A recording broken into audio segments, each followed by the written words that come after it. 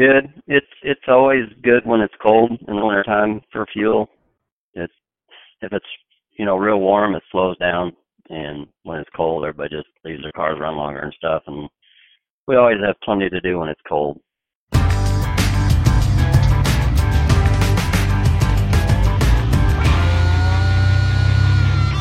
That was Dave Marty, a Forest, Illinois-based small fleet owner-operator with 5 power units leased to Transport Services of Sullivan, Illinois, hauling fuel in the region around his home base, delivering in liquid bulk hazmat tanks to fueling stations, and see an uptick in volume this time of year.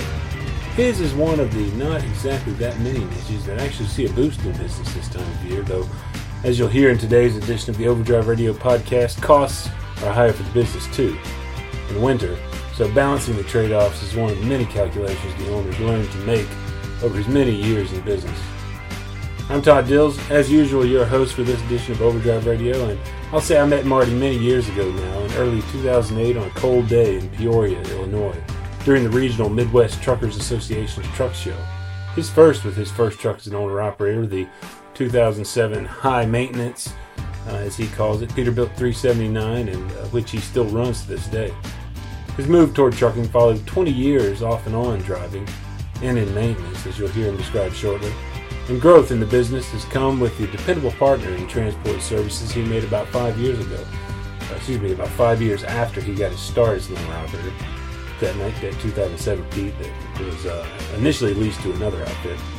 He starts here, though, making reference to his current small fleet operation, leasing to Carrier Transport Services of Sullivan. And we pull their trailers, run under their authority.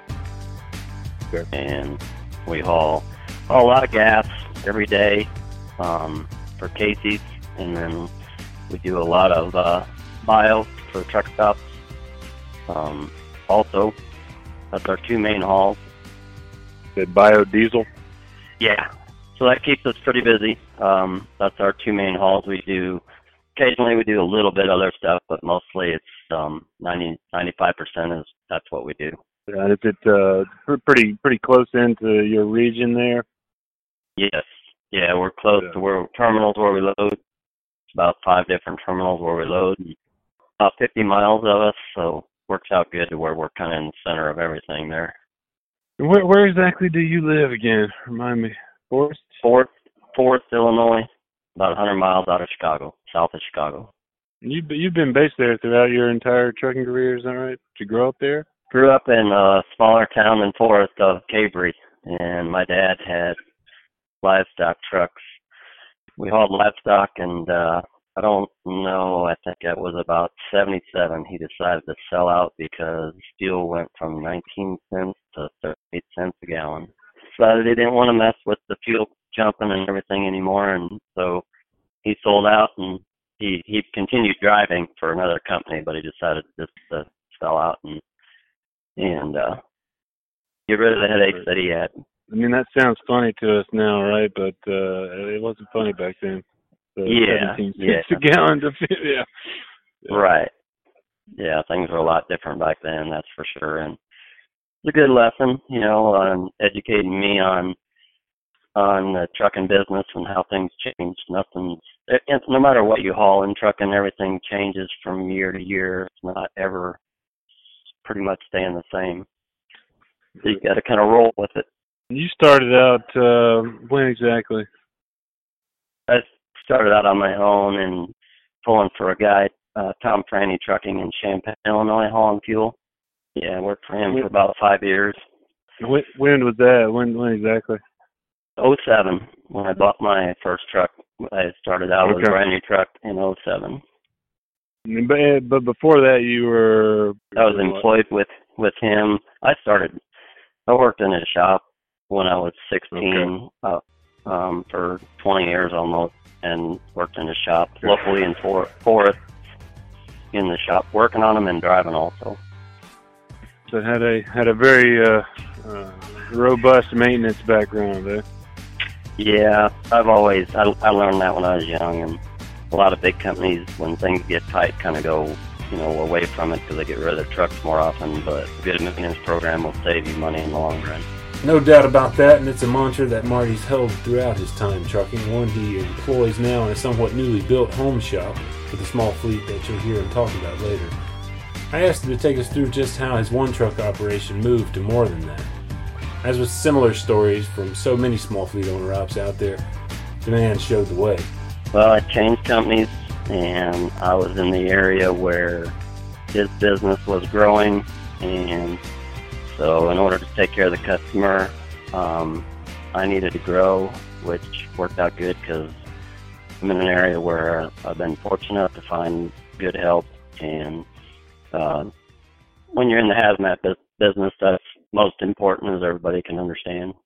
So I was able to get the drivers, and I was in the right area, and I hauled for good people that knew I'd take care of what I took on, and it just kind of went from there. But I held back a little bit. I mean, they wanted me to grow a little faster than I did, but I've seen companies do that and have growing pains later because I felt like they didn't do it the right way, meaning they put a guy in there just because they had all the freight, and you can always find it takes a while, but you can find good freight when you got good equipment and good help. So the focus, rather than being on just trying to grab as much of the freight as you could as quickly as you could, it's more building something that's sustainable. You can grow if you want to, but I wanted my name out there to know that it takes a while.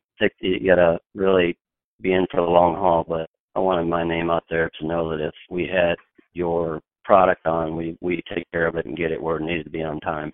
Switching companies happened around about 2012, I guess, when you leased on with Transport Services. And you just had still were just one single truck at that point.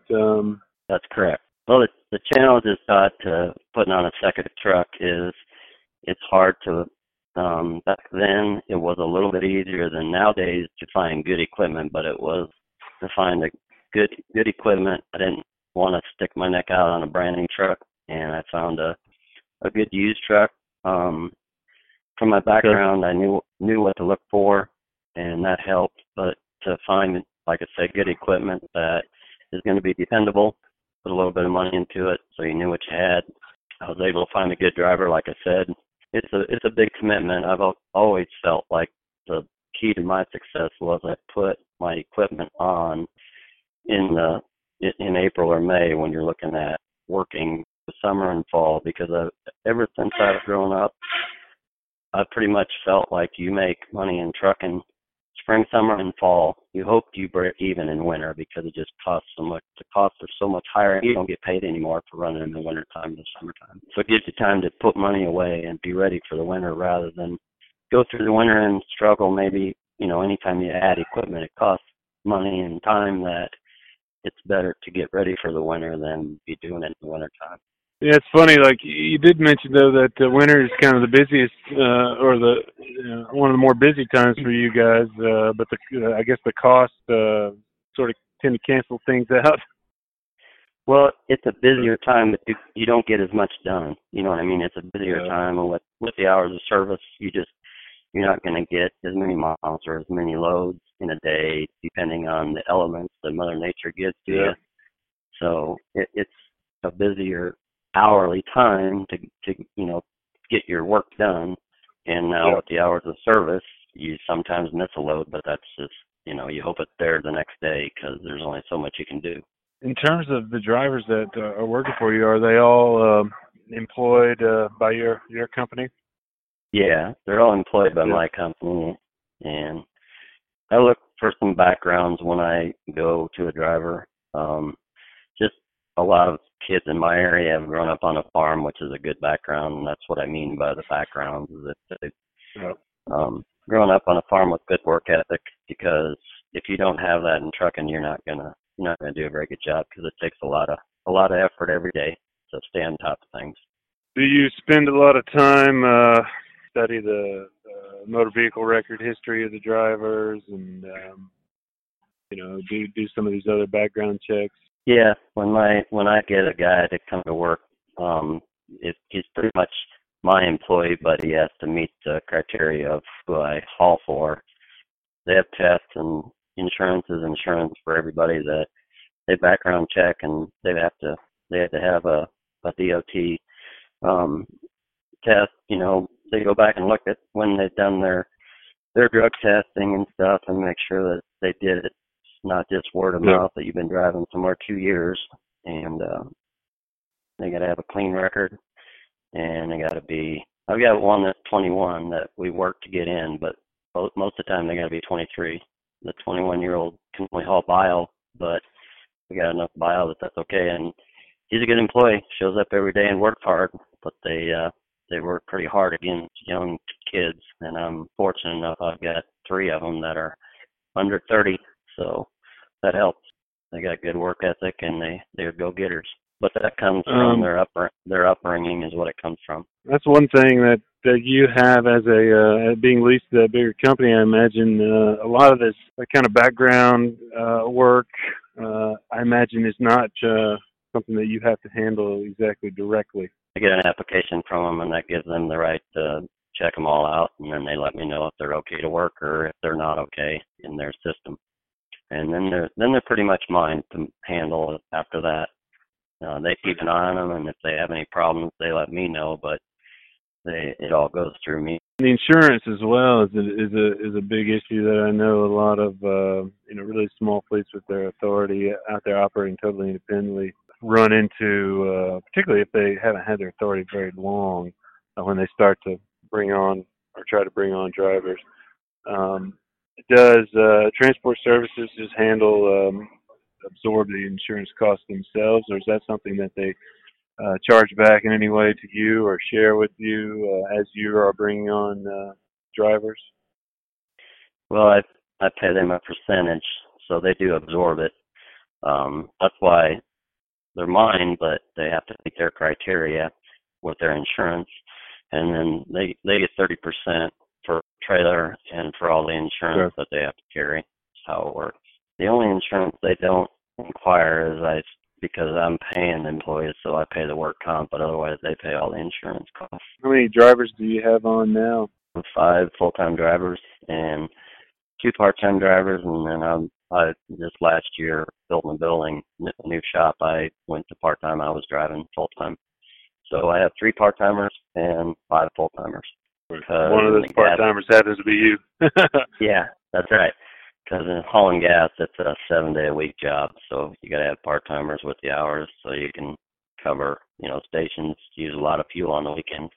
How much of the kind of day-to-day sort of dispatch kinds of scheduling kind of responsibilities fall on you? Is it pretty much 100%, or or do you get support on that front from Transport Services as well? Yeah, I get support. They'll call me and say, hey, can you handle, like they know how many trucks and trailers I got, but if it's still busy, they ask me, because sometimes through the week, I'll either run a night load or my part-timers, and so they get the loads for me. They have the contacts, and they'll send them up, and then I give them to who has hours, more hours or less hours, or who I disperse them to, and so I know every day where they're at and what they're doing. If they have a question about a load, they'll call me and ask me who's on it and what they need to do. So that they get the loads for me, but I do all the dispatching of my guys. Given the variability I imagine that exists when you're working with you're delivering direct fueling stations and stuff, I imagine there probably is there may be a little bit of predictability in that, but I imagine it varies quite a lot week to week. Yeah, it does, just because the people we haul for have gotten so big that stations generally, it's surprising. Generally, stations, like if you or I go out and get gas, a lot of times we get gas at the same station, like on our way to work or whatever. So they're kind of consistent, but I don't get the same station, so my stuff changes every day. We like that. We don't, like line haulers do the same exact thing pretty much every day. We like the change, seeing different people in different ways, but it just depends. You're on an 11-hour driving clock and 14-hour day, so the hours of service are pretty much guaranteed. When you leave, how long you're going to be out. You might be home in 10 hours, but in 14 hours you're going to be home. How did you come to a decision on, and how do you, in terms of paying your drivers? Did you Has it changed over time at all? Walk me through, through your thinking there. And that came from being an employee myself. Pretty much I pay him a percentage. Then the guy that worked hard makes a little bit more money, and he's more efficient. But so I pay him a percentage like I got paid, but we do little incentives through the year because I always felt like the way I did my job, another guy that did his job, maybe not the same, kind of got paid the same as me. Maybe didn't, get the extra load, but he got paid the same. And we give incentives. All my guys work together very well. And so we don't single out a person, but there's a lot of incentives where they feel like they're part of the business, and everybody knows that the dollar does talk these days, but they know they're appreciated, and I think that makes them where they really work hard for the business because it's their business too. Yeah, we have a big Christmas party. We have a summer party. There's Christmas bonuses and there's some other things that we do, like we make cook for them now and then when it's been like bad weather and stuff, to let them know that we know they're out there working hard. It's not just another day. It's a tough day, and there's a couple of pancake and sausage breakfasts in the morning that we go to, and I take them out for that. It's not big incentives, because big incentives go personally. It's just little things that kind of make it a family-oriented thing. Very fortunate, we're a tight-knit group. My wife is included in that, and their girlfriends or wives are, and it makes them feel like they're at home. Marty's wife's name is Linda, clearly closely involved with the business as he tells it, in ways other than those just described. She does the books, and we have a little underlying joke that they call her the safety director, because she'll text them in the mornings and tell them to be safe and stuff when it's bad days like this and everything. And they keep her on her toes, and she keeps them on their toes, basically. But that fulfills the family-oriented thing. It's everybody that's involved there is involved with each other. It's not, we don't single one person out. We do it together and work together and cover each other's butt if you need help. Are guys out there spending down periods on the road, or is everybody getting home pretty much every day? Yeah, we'll have a truck gone on the summertime once in a while. Like the most nights that a guy's been out is 2 nights, and I've got one guy that doesn't mind that, or I probably wouldn't do it. But we had a haul there for a while that needed to be taken care of, and it required you to be gone. But otherwise, my guys will be gone. They understand the trucking world, but they're pretty much home every night. So it's not something we promote, but we have to do it once in a while. And one guy does it a little bit more than the others, but they'll all take their turns if we have something going on. For some, in the fuel business, a terminal has a pipeline break or something, and you got to cover it. So it's not always all year long, but maybe for a week, they're running out of fuel, and you got to take care of this customer. So we do it in shifts and stay out a night or something, but we don't live on the road. Gives them a home life. I mean, a lot more home life than being on the road. And they have, to be honest, Todd, you work harder to be home every night, but they don't mind that, when you're out. All right, so the trucks, guys come in. Do they use your home shop there as kind of a terminal? How does it work? Yeah. Are they park? Yeah. Yeah, they do. They come home, and they have the ability to get the trucks washed on the road if they need to and stuff, but they pretty much will wash their trucks 2 or 3 times a week. We got a wash bay, and they'd rather do that than sit out on the road and wait for it. And that is not required, but it's their office, and they want it to look good going down the road. And Dave Marty's definitely got some sharp-looking rolling offices among his power units, 2 of which I've profiled in the last couple of years. Both custom gliders built in Pete 389 bodies. You can find those units by searching his name, Dave Marty. That's M-A-R-T-I at overdriveonline.com. Keeping the rig serviced and shined up, as he mentioned, has been made easier in recent times with the building of the new shop, which he describes as follows. Yeah, it's 92 by 85 feet deep, got a wash bay and a service bay in it with a pit. We can get 6 trucks and 6 trailers hooked up in there overnight. So everything, they may, like our days will change, like I said. So I may go out at night, 8 or 9 o'clock at night, but I always get them hooked up. And that's why it's nice to have the base right there where it's hooked up, and they don't have to mess with it. With the hours of service, if you come in and you log in and you got a flat tire or something, you're losing hours in the day. So they're ready to go, and they get in them, check the oil, and they're ready to go for their day. And it's part of being on time and being efficient. How long have you had that shop? Since August. I rented a shop, a smaller shop, just across the road from me, actually, for quite a few years, but I moved into this shop in August. We built it last year. One of the things, when you grow, it takes you a while to be able to fund it, but it saves you a lot.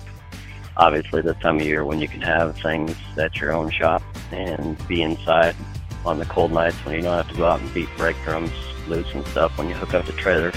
Marty's drivers are pulling in well above average when it comes to income. Another reason he believes he's been able to sustain the success he's had building on his formerly one-truck business. And Marty pays himself a modest salary. While that salary is itself a definite cut in overall income from what he was making all told as a one-truck operation, it doesn't represent the entirety of the business's earnings, of course. The ability to invest in the new facility and pay drivers clearly well above average is clear evidence he's doing something right. Watch for more from our conversation upcoming in the March issue of the magazine. I want to shift gears a little bit now so as to give you a window into the business and history of an owner-operator at the opposite end of the spectrum from Marty in terms of the stage at which they find themselves in life and in business. This owner, Robert Budzig, lives 100 miles north of Marty in the Chicago area and has flirted with running more than just his own power unit, as you'll hear him tell here. The young owner-operator, approaching the middle of his 3rd decade in existence on the planet, he's just shy of 25, has a Kenworth T2000 whose equal, when it comes to that model, I don't think I've ever seen anywhere out there on the road. I met him at the That's a Big 10-4 on DC event in the nation's capital back in October, where he showed the power unit and walked me through some of his recent history, including the tragic passing of both the young man's parents in recent memory. He starts here, though, talking about himself and the truck. So my name is Robert Budzig. The name of my company is Stylex Freight Network. I haul basically just meat and produce in and out of Iowa, anywhere in the States. Cool. I actually live in Chicago, North Chicago. North Chicago.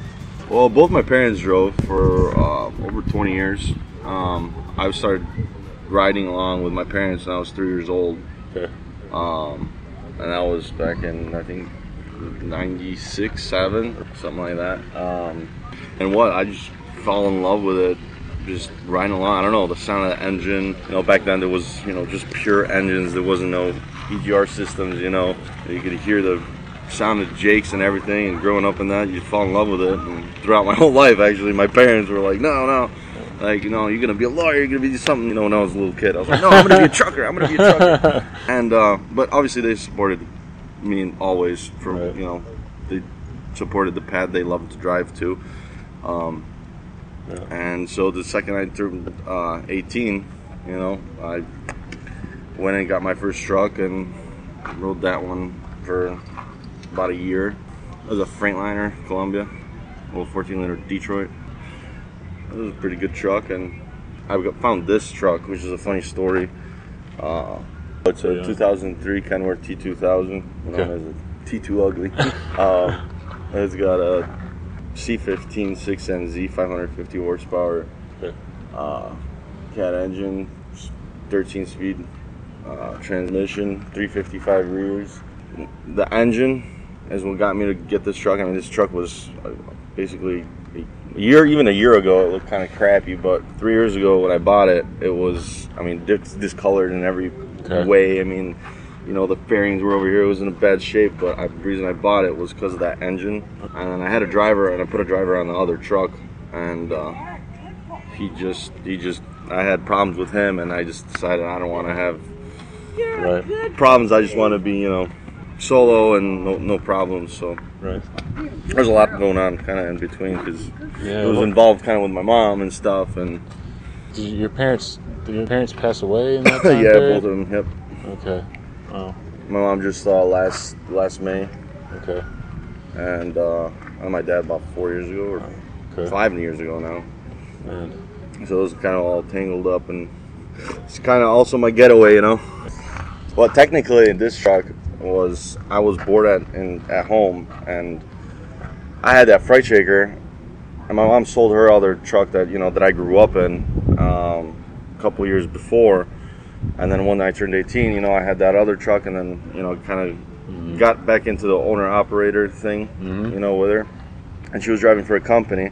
I was like, Mom, no, you got to get a truck again, and I was bored on Craigslist, and I was like, I never drove this kind of a truck, and I want to go drive it, and I did drive it, and I was like, man, this is freaking awesome, Sure. And so I literally got her to buy this truck, because she don't want it. It looked like crap, but she did, basically because I knew I needed to have it, and so I got her to have it, and she drove it for about 8 months, and then her cancer got real bad, so that's kind of when I hopped on this one, and got rid of that other one and stuff. So that's kind of the story. And doing the best I can with it. I know she would believe what I'd done with it. Well, I got the hood. I got a new hood. Well, it was a used hood that got painted. Okay. I added some kind of custom different style lights in the front, kind of help with the how ugly it was really, the T2 ugliness. I added this bumper, the bull guard, just kind of brings the whole truck out, makes it look a lot meaner. Before it was just kind of plain. I took the top off. I changed out the rims in the front, make it kind of like a more slick kind of a look. Crazy. I added these stacks, that little airline box. For now, that's it. until next summer, then I'm just gonna slam the front axle on bags, and I'm gonna get this thing stretched out with this. Get it to maybe like 280 wheelbase. I'm never gonna get rid of this truck. I'm gonna get another truck, like a W900 or something. Eventually. I might go do something crazy or something also that no one has. Kind of like this, no one has this. No one makes a T2000 nice. No one don't appreciate them, man. I know they had a lot of problems out there when they came out the factory. Big electrical problems with these trucks. Knock on wood. Please give me some wood somewhere so I can. Nothing has never let me down, really. You can catch plenty of views of the rig by searching Robert Budzik. That's last name Budzik at overdriveonline.com. And for now, that's all for this week. Stay safe out there.